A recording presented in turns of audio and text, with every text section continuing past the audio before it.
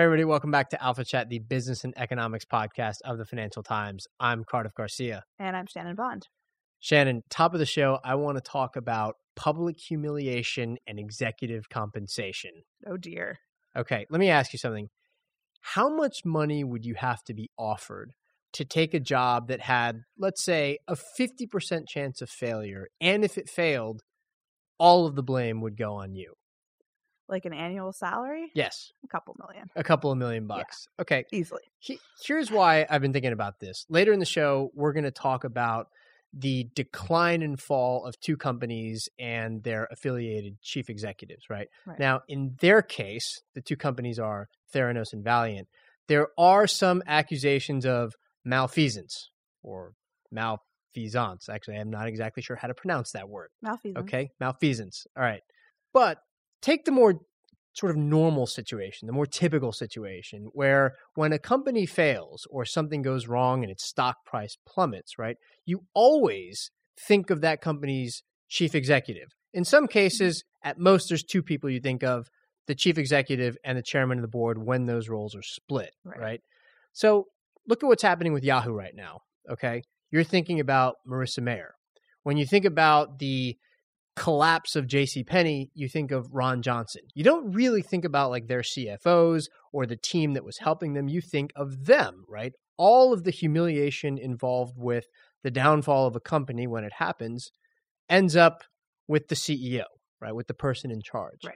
So I guess what I've been trying to think of now is exactly how do we value that? Can we value that? You know, when you take on a role like chief executive, isn't one of the risks you're taking that when the company fails, if it does fail, right, you're going to be taking all the blame and you're going to be in the spotlight, and that can be quite humiliating. Right. Well, it's the flip side of essentially having like performance-based targets, right? Like I'm going to do well if the stock price does well, but there's a negative to that too. Exactly. Right. But there's always like a team involved, right? I mean, but we don't really think of the others. So even if they end up losing their jobs alongside the CEO, history doesn't look at them as the people who screwed up. Well, and frankly, I mean, I think part of the reason I think about how I would value it is like these days when everything lives forever on Google, like if you Google the name of a company, like who's going to be associated with it? It's the CEO.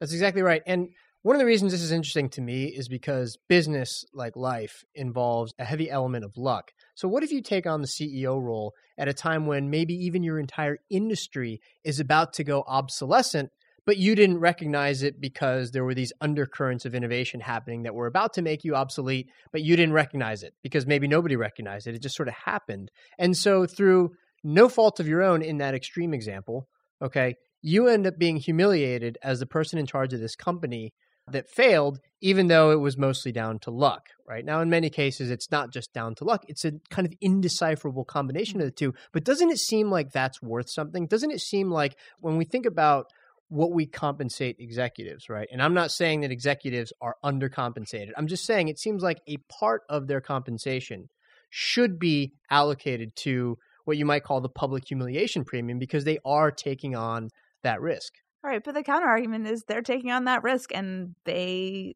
didn't. I mean, isn't it somewhat their fault? And I mean, most cases you're saying in the extreme example, maybe it wasn't their fault. Maybe there was something completely like out of left field comes in. But the point is, they're this chief executive. They're supposed to be running this company. They have a duty to their shareholders or to whoever is their owners, and they are being paid to perform that. And if you can't perform that, you can't perform it. And you do get a lot of reward when things go right. So it's a very high risk, high reward situation. I'm not really feeling sorry for any of these people. Yeah, but there's another element to this too, a more kind of human element that's fascinating to me as well, which is that it takes a very specific kind of person to even want to be a CEO, right? I can tell you, I would never want to oversee an organization with like 300,000 people, right? It just doesn't appeal to me. And also, one of the things that we know from having studied CEOs, and our colleague Lucy Kellaway writes about this all the time, is that CEOs tend to be less empathetic, more arrogant, right? Less attuned to the sort of more normal, typical, everyday struggles of other people. They're sociopaths, is what you're saying. A lot of them have sociopathic tendencies. And so for them, it may not even matter that they might one day be humiliated. You know what I mean? So should we compensate them if they don't even care? Right. I don't know. I don't know. It's just a fascinating topic to me. I just wanted to talk about it. I want to get that off my chest, right? I don't think there's been much empirical work done on this, by the way. It's just kind of something that intrigues me. With that off my chest, let's get on to today's show.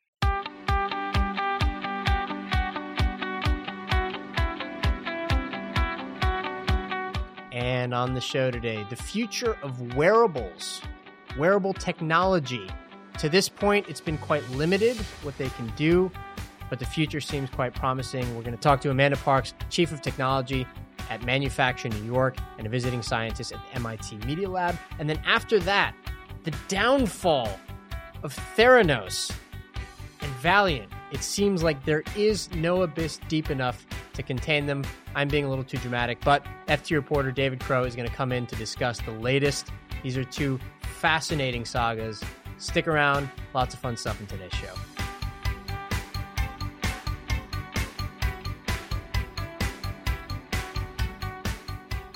And first up on today's show, when you think of wearables, maybe you think of the Apple Watch, maybe you think of Google Glass, and maybe you're a little bit disappointed by how limited they are and also by how obtrusive they are, how unnatural they feel.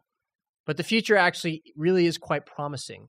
And we are joined now by Amanda Parks. She's the Chief Technologist at Manufacture New York and a visiting scientist at the MIT Media Lab. She has a background in engineering, design, and tech. She's really fascinating, and she's here with us in the studio. Amanda, thanks for being here. Thank you so much for having me. Let's start with some basics here. You have a background in both fashion and tech. Why don't you start by telling us a little bit about what you do at Manufacture New York and how you came to it? Great. Yeah. So I consider myself a fashion scientist, which to a lot of people, they don't really think that exists as a profession, but it's becoming a more and more a reality. So basically my background is split between mechanical engineering, product design, computer science, interaction design, robotics through various labs and many years of school. And so what I'm doing right now is trying to merge the fashion and technology industries, kind of creating a bridge there. I care deeply about what's happening with emerging technologies, what's happening with the future of innovation in that space, but also preserving the sheer joy and aesthetics of the fashion industry, what we see as kind of defining ourselves through personal expression, and all the sort of the love that comes from that and the market for both of them, quite frankly. So I joined Manufacture New York, which is a hybrid fashion incubator for fashion companies and fashion tech brands, as well as a manufacturing facility and a technology R&D lab for the future of fashion tech and textiles and fiber science. So we're really trying to create a model where we have shared space with creative studios, where we can have real manufacturing going on, rescuing a lot of what's sort of falling apart in the garment industry right now in New York City, and then also push forward with innovation, with the latest technologies that's really sector specific, and to offer the kinds of services that we need to really push the future of the fashion tech and wearables industry forward. Okay, speaking of wearables, right? I think right now when people think of wearable technologies, they think of like a smartwatch, they think of the Fitbits, stuff that's pretty cool that you couldn't do a few years ago. But you're a little bit more sour on the state of wearables right now. And you said recently in an article that the state of wearables now is about where the internet was in 1993. What do you mean by that? Yeah, so it's not that I'm sour on it. It's that I really want people to recognize that we're in the infancy of this really new area of interaction. And it encapsulates so many kind of diverse disciplines that's why it's taken a long time for it to emerge. I mean, when I got to MIT in 2002, 2003, the wearables looked like a computer throw up on your jacket. They were huge, huge constructions that, were kind of just, if you strap it on your body, it's wearable. And now we've gotten, of course, that technology down to tiny parts, to tiny boards, and we can fit it on our wrist. And what you've seen emerge in the market of wearables is a very Silicon Valley based infrastructure, which is that, the things that it's by Silicon Valley for Silicon Valley, the kinds of fitness trackers and health devices and things that we will make our lives potentially better and easier. But it's one very small sliver of what we can do with this. And I think that, what I'm trying to kind of engage with is, first of all, how do we open up this market to all different kinds of users, different kinds of things about Either it's for developing countries, either it's for alternative, just even age groups, gender, Not right? workout Where obsessed gym freaks. no, exactly. And so I often say, like, where is the wearable for my mother, who is an older lady, wants to wear elegant things. She will not wear a plastic bracelet, but also I'd love for her to be tracking her health, and I'd love for her to have an easy way to do it. And I'm not going to get her to be able to download an app. There has to be a change in the kind of fundamental way that we think about how the products are made and who they're made for. Okay. And then the other part of that is also about what is missing from the industry. And for people who've been working in it for, over 10 years like me, there's a whole lot of enabling technologies, literally components, connectors, things that are very boring plays when you think about investment, but they're also very important. If you think about the person that owns the USB connectors of fibers, like that technology, that's $1 billion idea because it goes into every single product and every single wearable. And something like, Professor Dan Steingart at Princeton is working on fiber batteries. So you can just have a direct weave into your shirt, right? And you don't even have to think about it. It's completely passive. That will go into... Wait, what would that do? So it would store charge.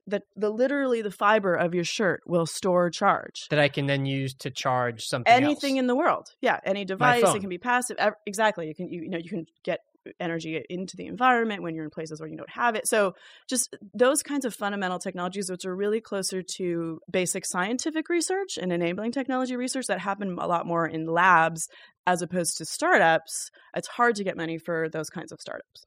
From the sort of style point of view, what are some of the things that you think that wearables as they exist now kind of aren't getting quite right that they could learn or that the fashion industry could bring to make it more appealing to somebody like your mother or some other sort of non-tech bro consumer? Yeah, that's a good way to put it. So I'll use an example of something that a company that I think is getting it right, which is Ringly. I worked with them sort of early on in 2013, and they just had a new launch last night of a bracelet product, but they fundamentally make a notification ring. And which you're wearing. Yes, right which I am. So what happens when you have these kinds of Silicon Valley, what we call the quantified self type products, there's a matrix that says, okay, here's the battery life, here's all the functionality, and you can make these kind of charts and graphs about, what the functionality is. And what we want to be doing is sort of shifting that on its head. And when we started working on Ringly, one of the fundamental things was that we only want it to be a very simple buzzer light notification when you get a text or a call, and you can set it to all different kinds of scenarios, apps in your phone. It could just be, you can set it to your husband, you can set it to your babysitter, right? So it's a little bit more of an emergency device, but what's wonderful about it is that it only does that. And so when Christina Mercando, the founder, first went out for investment, part of it was like, why would anybody want that? What else does it do? And the whole point was that it doesn't do anything else. But it is fundamentally a beautiful piece of fashion. It's seamless. You don't know that this is tech when you're looking at it. Mm-hmm. And it's something that I wear every day, even if I forget to charge it or, and it comes in a whole different scenario where the charger is a beautiful ring box that pops open, you slide it in, thinking about the interaction of how do you live? Like nobody wants to plug in their ring. So you get home, the box sits on your jewelry box, you can put it in. So the fundamentals of kind of interactivity and lifestyle and then just quite frankly, the beauty, personal expression angle. Like as we move the technology forward and it gets sort of cheaper and easier to produce, we're just going to have a lot more options in that space. Yeah, because Shannon, tell me if I'm wrong. You're not wearing any wearable technology right now, are you? I don't have an Apple Watch. I don't have a smartwatch. I don't really have any Neither of that. do I. And I actually don't like wearing watches, right? So to me, it might be cool to have a smartwatch or a Fitbit, but it wouldn't feel natural at all. I'm still waiting for the second or third generation. It sounds like what you're doing with smart fabrics is sort of geared towards that, is to sort of make it a part of your life that you almost don't have to think about, right? That's absolutely true. The more transparent it is, the more seamless, the better the technology is, the more, that will actually make things easier for us. So if you think about the fiber battery idea that I mentioned, imagine that being woven together with the solar thread so that it's a fundamentally standalone energy system. You walk outside, you don't have to be outside forever, but it's getting a sort of trickle current from solar, capture through solar. It's being stored. And so you don't have to think about whether or not your jacket is charged or not. It has sort of a fundamental ecosystem on its own. And also if this thing is washable or dry cleanable or whatever, there's no cables, there's no, hard components. This is where this is transformative in a way that in the way that we think about like things like Lycra, which is a really like high performance fiber, but nobody thinks about the difference between cotton and Lycra. But when Lycra came out, it was, a huge technological innovation. What are some of the remaining obstacles to getting from here to there? Because it sounds like you're defining the obstacles as twofold. One is a problem of a lack of imagination, and specifically the ways in which fashion would merge with tech, right? The other one is a more straightforward technological obstacle, which is that it takes time to develop these new ideas, these new technologies, and we're not there. So why don't you kind of take us through each of those? Yeah. So first of all, I wouldn't necessarily call it a lack of imagination. I might call it a lack of access. Now, that's one of the reasons why I really am engaged with dealing with, big and small fashion companies to get them sort of aware of what's possible with wearables and to have them kind of think differently about what they could expect, what they shouldn't expect yet, or, what's coming later. Because when you put a sort of a different kinds of technologies into the hands of designers, you get very different things than when engineers design things. And I know this fundamentally from MIT and the model around the Media Lab, which has put together, lots of technologists, but, musicians, artists, designers. And this is where you get these kinds of ideas that emerge that are really innovative. And so fashion designers will fundamentally do different things with this. And so giving them access to be able to kind of do that, that's one of the things. And also the different populations, like I said, Silicon Valley designing for itself, if you have, even things that get designed in New York are very different than in Silicon Valley. You have the European market, you think about heritage and luxury and all these other elements of fashion, going forward. So that just having more people, different kinds of people designing for the space will get us there in one way. And then, yes, fundamentally, the other thing is these enabling technologies. There's a reason why a lot of the devices are now limited to our wrists or our ears or eyes. And we talk about the sort of hard-soft divide. And literally the components of the circuits are hard. And so you have to think about, how do we actually transition? I talk about dematerializing or rematerializing printed circuit boards.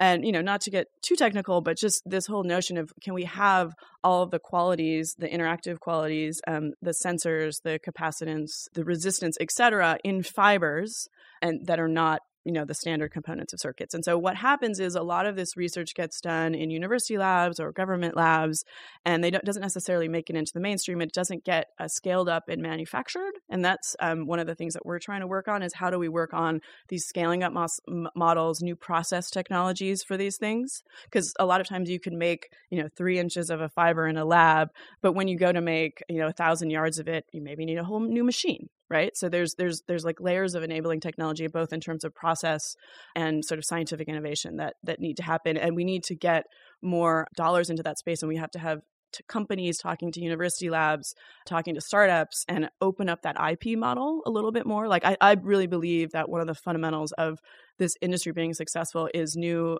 intellectual property models, where we can have shared IP or like an enabling layer of IP where everybody has access to it, and then you sort of skirt off and own separate parts of it. But by keeping everything shrouded and by sort of having lots of lawsuits going on between companies trying to get things out in the world, that's actually slowing things down for the industry in general.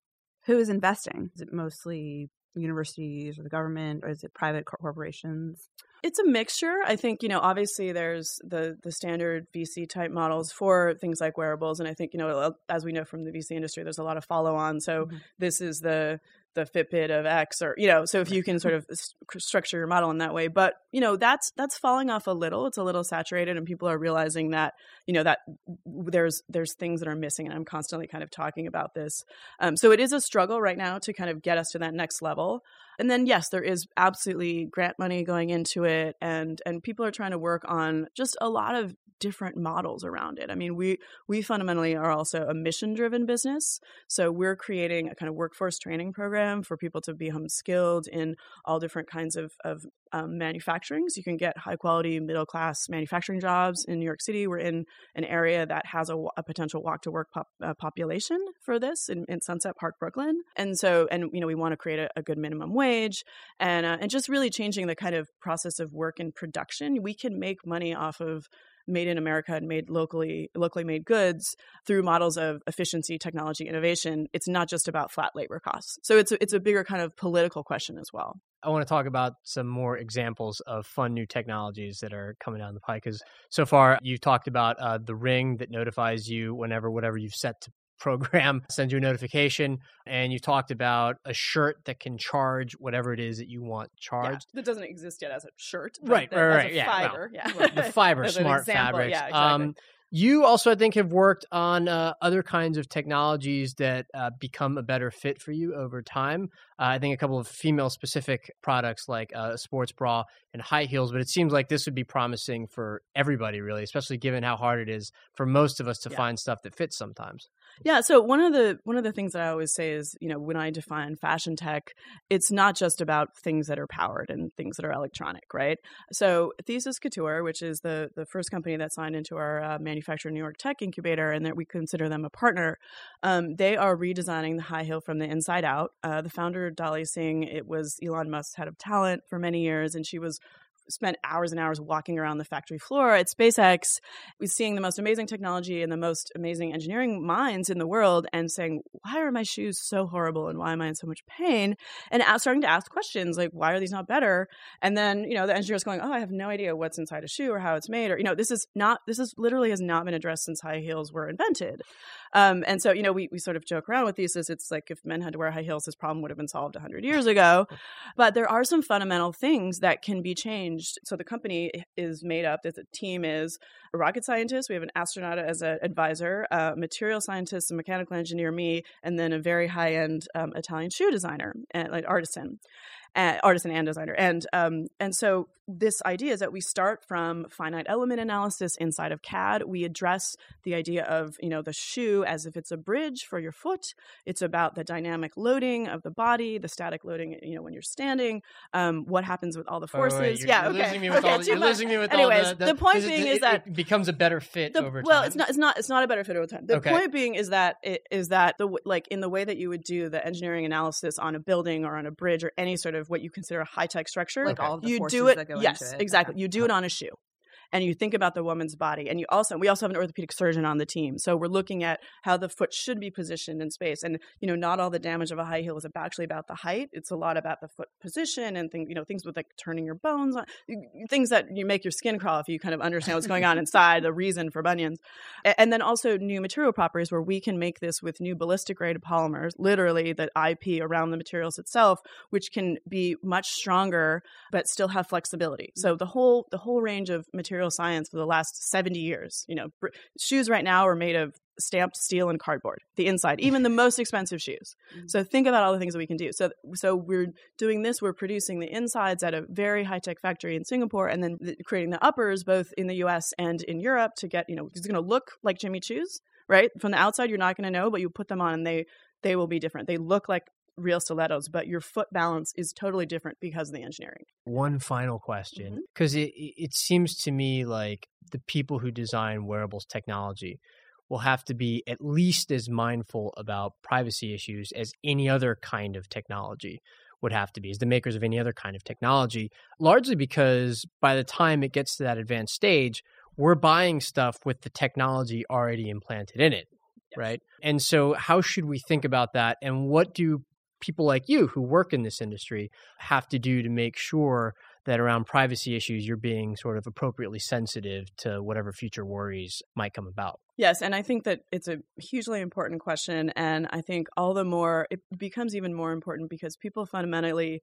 they have this deep protection around their body. Is this space that can't sort of be violated, and so when we start to think about all the data collection around this, people inherently get nervous, right? And so in some ways, I think this is a benefit because there's all sorts of ways that your data is being collected online and through your devices that people aren't really that aware of until something bad happens. But in a sense, if you're thinking about your body, and I think maybe you could look at the backlash against Google Glass, which when it first happened, like people, suddenly, oh, am I constantly being filmed? Well, actually, you're already constantly being filmed everywhere. It just so happens that it's now very, very personal and you're very aware of it. And maybe it was just also like this giant nerd cyborg sort of backlash as well from a sort of product point of view. But I think that, what we need to be looking at is much more in the realm of biology, especially as these kinds of devices, we're getting more things like circuit tattoo bandage. You see a lot of the medical stuff going straight onto the skin, implantables, ingestibles. This is coming and it has really amazing power to really take care of us in a way that's not just tracking our steps, but kind of understanding deeply what's going on in your gut. And we've never had the kind of data that we can have from these medical wearables where, the doctor does a test every couple months. you have that data. But if you can have all the data of your life all the time, and we can try to make algorithms to figure out cancer indicator. I mean, the long-term ramifications of this is absolutely unbelievable if we can figure out the ways to collect it and anonymize it and appropriately sort of map it algorithmically.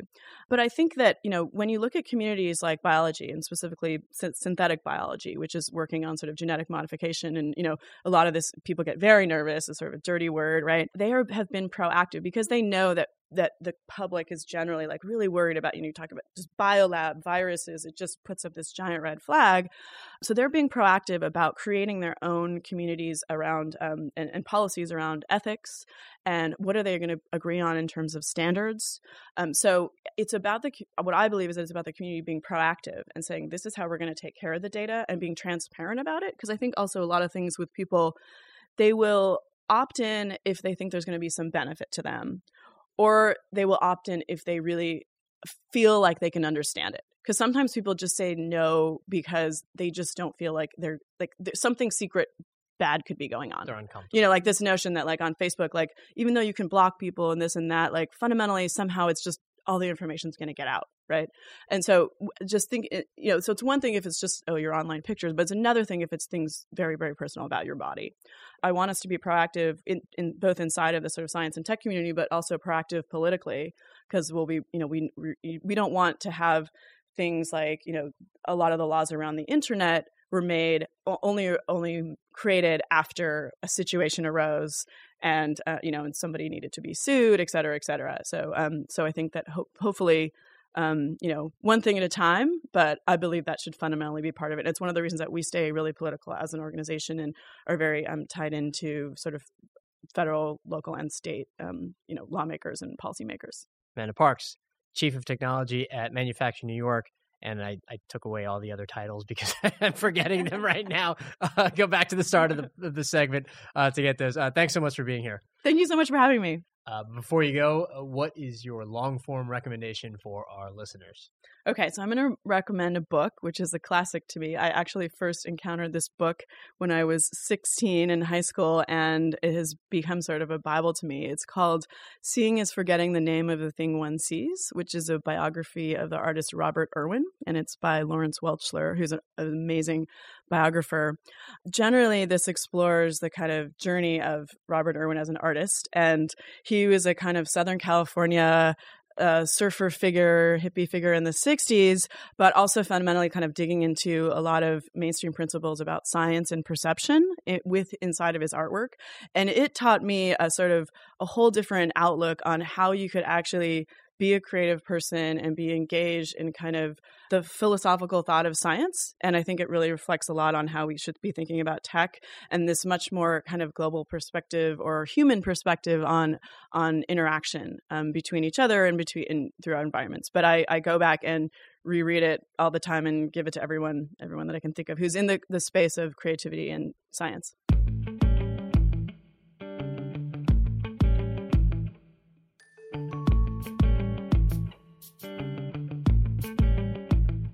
And coming up next, Valiant and Theranos. Shannon and I are joined by the FT's chief implosion correspondent, David Crow. David, I'm only being a little bit facetious right now. It's all I spend my time on. Valiant, Theranos, Valiant. Yes. Okay, let's start with Valiant. It's been a while since we talked about Valiant on the podcast. Take us through what had been going on with the company before this week, and then we'll talk about sort of the extraordinary events of the past couple of weeks. Okay, so maybe the easiest place to start is December, when the company had already come under attack for an arrangement it had with this chain of mail-order pharmacies, which was very murky. But in December, there was a perception that it was getting itself back on track. It had cut this pharmacy chain loose. It had done a deal with Walgreens, which is a very well-known name, obviously, in the States, one of the biggest drugstores. And, there was a feeling that maybe the new year would be a more propitious time for the company. Then the chief executive became very unwell. He was hospitalized on Christmas Day. Mike Pearson, with pneumonia, and then he went off for 2 months. And he came back at the start of March to find a company pretty much in chaos. it had said that it would have to restate revenues and earnings for 2 quarters. Because of this murky pharmacy chain, it had been booking the sales at the wrong time. It had then been double counting the sales. And it's pretty much gone downhill from there. It had to warn that it might default on its more than $30 billion of debt. And since then, it's been nothing short of a crisis, really. And we remind us sort of Valiant's quite a bit different, I think, than some of its peers in the pharma industry in terms of the model that it took, which is not what has seemed to have backfired on it. So can you remind us of what that model was, how it worked exactly? So in short, the sort of neat way of putting it would be to say the McKinsey model. Its chief executive, Mike Pearson, was a McKinsey bigwig for about 23 years. And he had a playbook that he took into all of the other big pharma companies and said, you're doing this wrong. You don't need to be spending all of this money on research and development. What you need is to buy in assets, fire the research teams, jack up the prices, and repeat. And that is how you build a great pharma company. Now, the big pharma groups, they sort of took some of this advice on board, but not other parts of it. They sort of did a sort of, mix and match strategy, if you like, which is quite often what happens when a management consultant goes in. And then finally, Mike Pearson gets his own company. Just go full bore. Where he can put this into practice. And for many years, it looks like he was right. And indeed, a lot of pharma executives used to complain. Their investors would say, why can't you be more like Valiant? They seem to be doing awfully well. And it was a kind of hedge fund darling for a while for precisely those reasons. Exactly. I mean, it was pretty much, built by Value Act. They were the ones that appointed Mike Pearson. They engineered this merger with BioVale, which was a Canadian company. That's what got Valiant its Canadian domicile. So it was a once great American company. And very low tax rate, which allowed it to pay top dollar for lots of assets. So now Mike Pearson is gone. Mike Pearson is going. Mike Pearson has agreed to stand down, we're told, but he's still at the helm. And I hear that there's going to be a long period while they try to sort out some of their most pressing problems, and then they'll try and find a chief executive after that, because nobody wants the job at the moment. There was a problem with the accountant as well. There were accusations flying back and forth that maybe this was mostly his fault. What's the story behind that? So that's the former chief financial officer, Howard Schiller, was a very senior Goldman Sachs investment banker, was chief operating officer of the investment bank before he came over to Valiant in 2011. And he's pretty much been Pearson's right-hand man throughout the whole acquisition spree. He stepped in for Mike Pearson when he was away on sick leave. And lo and behold, earlier this week, the company, actually last week, I think it was, the company said that it was his improper conduct that had led to the revenue being incorrectly booked. And he was apparently blindsided by this. He's refusing to stand down from the board. Obviously wants to still be in on those conversations if he can be. It's interesting to see how it's going to play out. What a mess. But I want to go back for a second to the business model. There's a kind of obvious ick factor with a business model, especially in the pharma sector, that says just buy these other companies, jack up the prices. And in the past, we saw with the reaction to Martin Shkreli doing essentially the same thing, right? In the past, Pearson would try to defend the model by essentially saying that the innovation at these smaller places has already been done. We'll take over from here, and that frees up those scientists to continue innovating at new small companies or whatever. Okay, that was the defense in the past. Now it seems like the obvious forces that you would expect to take hold ended up taking hold, right? This is a model that requires, in order to generate the same rates of growth year after year, a strategy of buying more and more companies, using debt to leverage up these purchases, and eventually you run out of companies to buy, right? It seems kind of Ponzi scheme-ish, and yet everybody was fooled by it, as you can see by the stock price. I mean, I have a slight amount of sympathy with the first part of the argument. I mean, you often find that the best scientists, the best and brightest scientists are not in mid-ranking jobs at Pfizer or Merck. But if they really believe they have got the keys to an amazing new drug, they go and they spin it out and they try and make themselves into millionaires or in some cases even billionaires by doing so. And that's great for them. But for a company like Valiant, if you don't do any of your own research, you have two levers. You have buying in new assets, which becomes harder and harder as the cost of debt goes up. And you have jacking up prices, which becomes harder and harder in an election cycle and so on. And so both of those levers are red hot at the moment, and they can't touch either of them. Yeah, that's a great point about the optics, I guess it's called, of what you're doing, given that pharma is sort of a sector that is obviously politicized and that comes with it. That being said, I don't know. I just don't know how to think about this. It seems like eventually you run out of room. And to talk about the debt for a minute, this was a big part of your story as well. Now, how could they possibly come back from their current situation when, I forget what the exact numbers were, but they owe something like $5 to $10 billion a year in debt repayment in the coming years? If they can't service that debt somehow, they're done, and they basically have to turn over the company to the bondholders. Isn't that right? I mean, yes, they do. I mean, they have, it was seen as quite clever for a long while. They have a very easy repayment schedule for the next couple of years, and then I think it's from 2017 or 2018 it gets very punishing, and it really relies on them to be, you know, firing on all cylinders to be producing enough cash to meet those requirements. And the other part of the story here is just the underlying franchises are not operating as strongly as people thought either. There's a more pressing problem with the debt, which is that the company is struggling to file its annual filing with the SEC and struggling to file a quarterly filing with them as well. And some of the covenants on the debt are linked to it hitting those deadlines.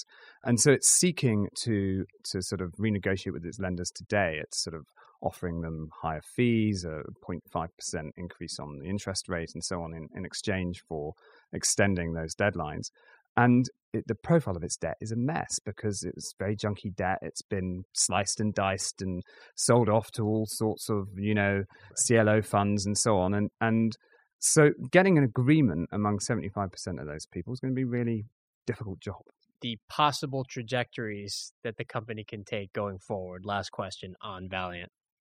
Well, I think the only sort of option open to them at the moment is to, A, try to get ahead of this very imminent crisis. You know, try to get the accounts filed, try to get some room, an extension on the deadline from the lenders, and try to get a new CEO.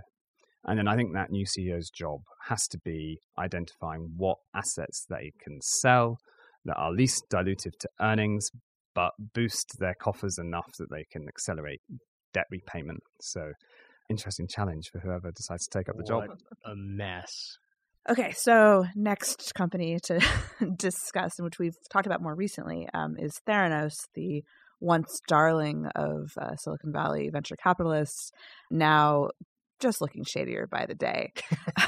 So basically, you know, they had this, as we talked about before, they had this blood testing revolution, allegedly, that their business model was based on. It all seems to be falling apart. So what's happened?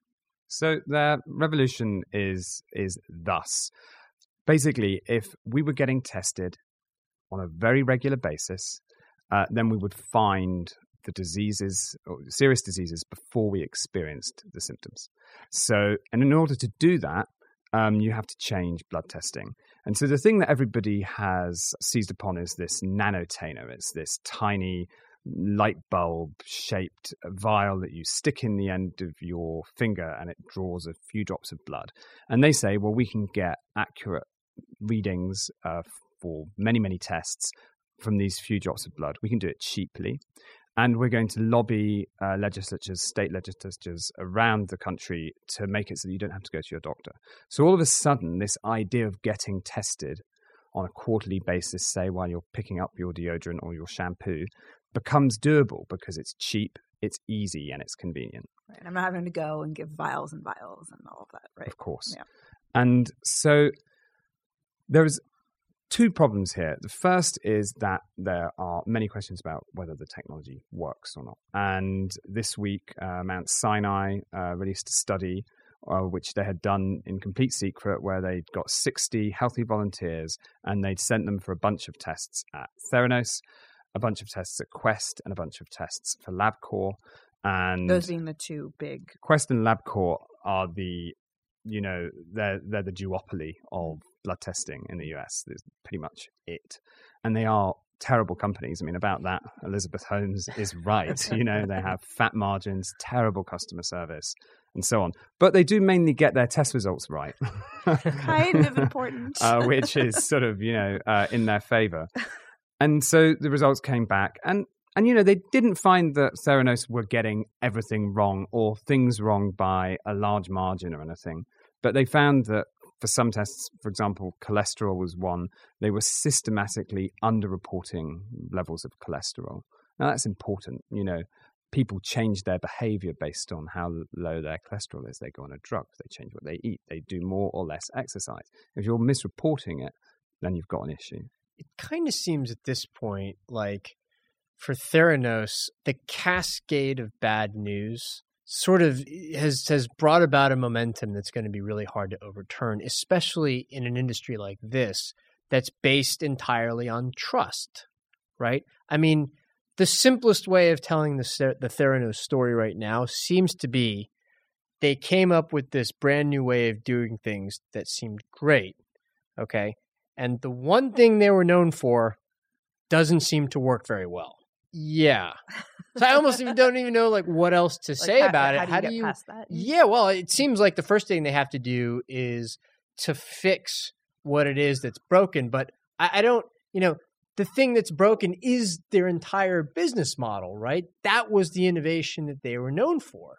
Without that, what do you have to stand on as a company? Well, it's interesting that we're talking about Valiant and Theranos in the same section, if you like, because one of the things that people say to me is, wouldn't it be a much more interesting or a very different story for Theranos if they had done their IPO earlier? Everybody was expecting Theranos to IPO at some point, and they're privately held, and so they don't have a stock price, and so we don't see them cratering. But I mean, they would be, they would have made a lot more money. They would be in dire straits at the moment if they got, publicly traded shares.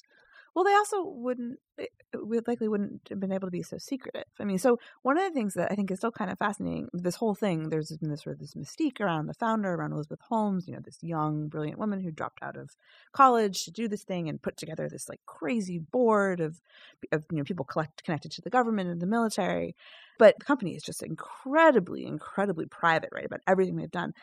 Throughout all of these sort of series of revelations we've had around the problems of the business, have they shown any signs of loosening up, of recognizing Carter's point of this is a trust business and we need to establish trust with our customers, and therefore, all right, we're going to be a little more forthcoming about what we're doing to address these questions? They say so, yes. I mean, the way they operated was like a Silicon Valley company. I mean, you talk about all of those things, secrecy, a board stuffed full of people who are good at lobbying governments and so on. I mean, that sort of instantly makes me think of Uber or Apple or someone like that. And the cult of personality. And the cult of personality, the founder who dropped out of Stanford and wears a black turtleneck. I mean, doesn't remind you of anyone. But they say so. I was talking to one of the scientists that worked there the other day, and he says they are going to try to start producing data. They're maybe going to make some of their technology available for third-party testing. They haven't decided what, shape this takes yet, but they think that they can, address the concerns that the scientific community has. Because it's about trust, but it's also about data. If you can start producing, bona fide data that proves that your technology does work after all, then you might accuracy be okay. I guess it'd be a better word for what I meant. Trust that the tests are going to come back as being accurate. Exactly. I didn't mean trust in terms of you tell me something and I think you're telling me the truth to the best of your ability. I mean, it just doesn't work, right? Trust in the product itself. Well, trust among consumers, though. I mean, I think trust is right in the sense that consumers don't read the sort of peer-reviewed data in journals. They just want to know that the company's okay. And above all, I think one of the biggest problems is that the whole company is built on a shaky foundation, because the thing that I outlined at the beginning, which is regular testing saves lives, is an unproven theory. Right. We have screening for some cancers: prostate cancer, cervical cancer, breast cancer. Out of those three, cervical cancer is maybe the only one where there's a broad opinion that it has saved a lot of lives. And that's not a blood test. You actually see the cancer cells. in a cervical cancer test. There isn't a good blood test for melanoma. There isn't a good blood test for brain cancer or ovarian cancer. And if there were, we'd all be getting them, So they have a problem that even if they were able to sort out the technology, just because you get tested once a quarter, it doesn't mean you're not going to die. That's fascinating. Two great stories. David Crow, chief calamity correspondent here at the Financial Times. The catastrophe beat. It looks like it's a lot of fun. Yeah, it's great fun. Thanks for being here. But before we let you go, what is your long-form recommendation? So there's a very good story by Alice Park in Time on the immunotherapy revolution. Immunotherapy is this new class of cancer drugs that turns your body into the weapon against cancer rather than trying to kill the cancer itself. It tries to teach your body to root out the tumor and to try to destroy it. And it's having some remarkable results. She talks to some people in the piece who 10 years ago were told to go and prepare for the end, and they're alive and well and talking to her. So a nice story, a good pharma story. Yeah. There are some of those. Yes.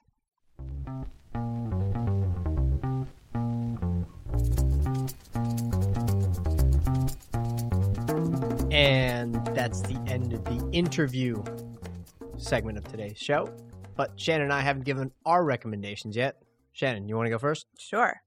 I'm going to recommend an episode of the podcast Reply All, a recent episode called Milk Wanted, and it's about breast milk and the fact that you can't really sell it in the U.S., which is sort of interesting, something I hadn't really thought about, but has been more in my mind lately, the question of this whole market for breast milk and what it means for breastfeeding and all kinds of other things. And it's just a really interesting sort of exploration of the history of sort of wet nurses and public health programs and what you do when you want to feed your baby and you can't feed them formula and how you get it.